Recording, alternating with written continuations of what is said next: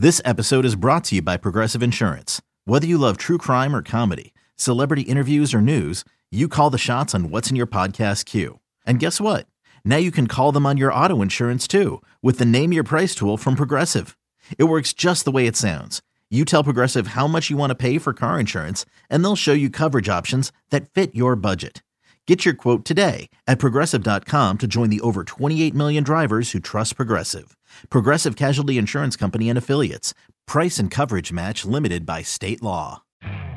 You could spend the weekend doing the same old whatever, or you could conquer the weekend in the all-new Hyundai Santa Fe. Visit HyundaiUSA.com for more details. Hyundai, there's joy in every journey. I want to say the most exciting thing this weekend, as far as the Mariners, and something we haven't seen in a very long time, a 7-run 8th inning. Let's talk about that, because that was fun. The first thing that I'm going to point out to that is everybody in that inning that came to the plate. I know 3 guys had to get out at some point, but besides that, everybody had something positive to contribute to that when they batted around. And also, I wanted to point out no home runs. I think those were the 2 really impressive things that I want to point out.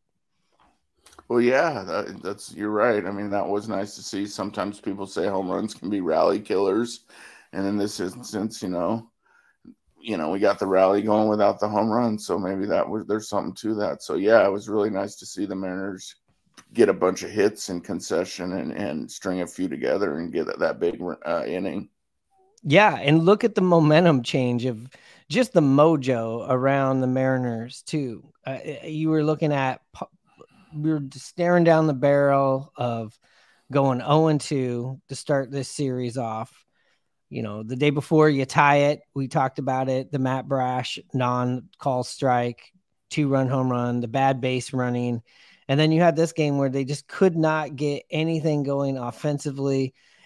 Montero's in there. He gets 2 outs, and this is Montero that, you and I have always talked about how bad we just want to get to this guy because we know what he did when he was on the Mariners. This inning that he gave up is typically what we would see out of him every other time. And we finally got to this guy. It felt great. I don't know what was more exciting. I know there was more at stakes, but the 5-goal second period of the Kraken or the 7-run 8th inning, which one got you more hyped up, or is it apples and oranges?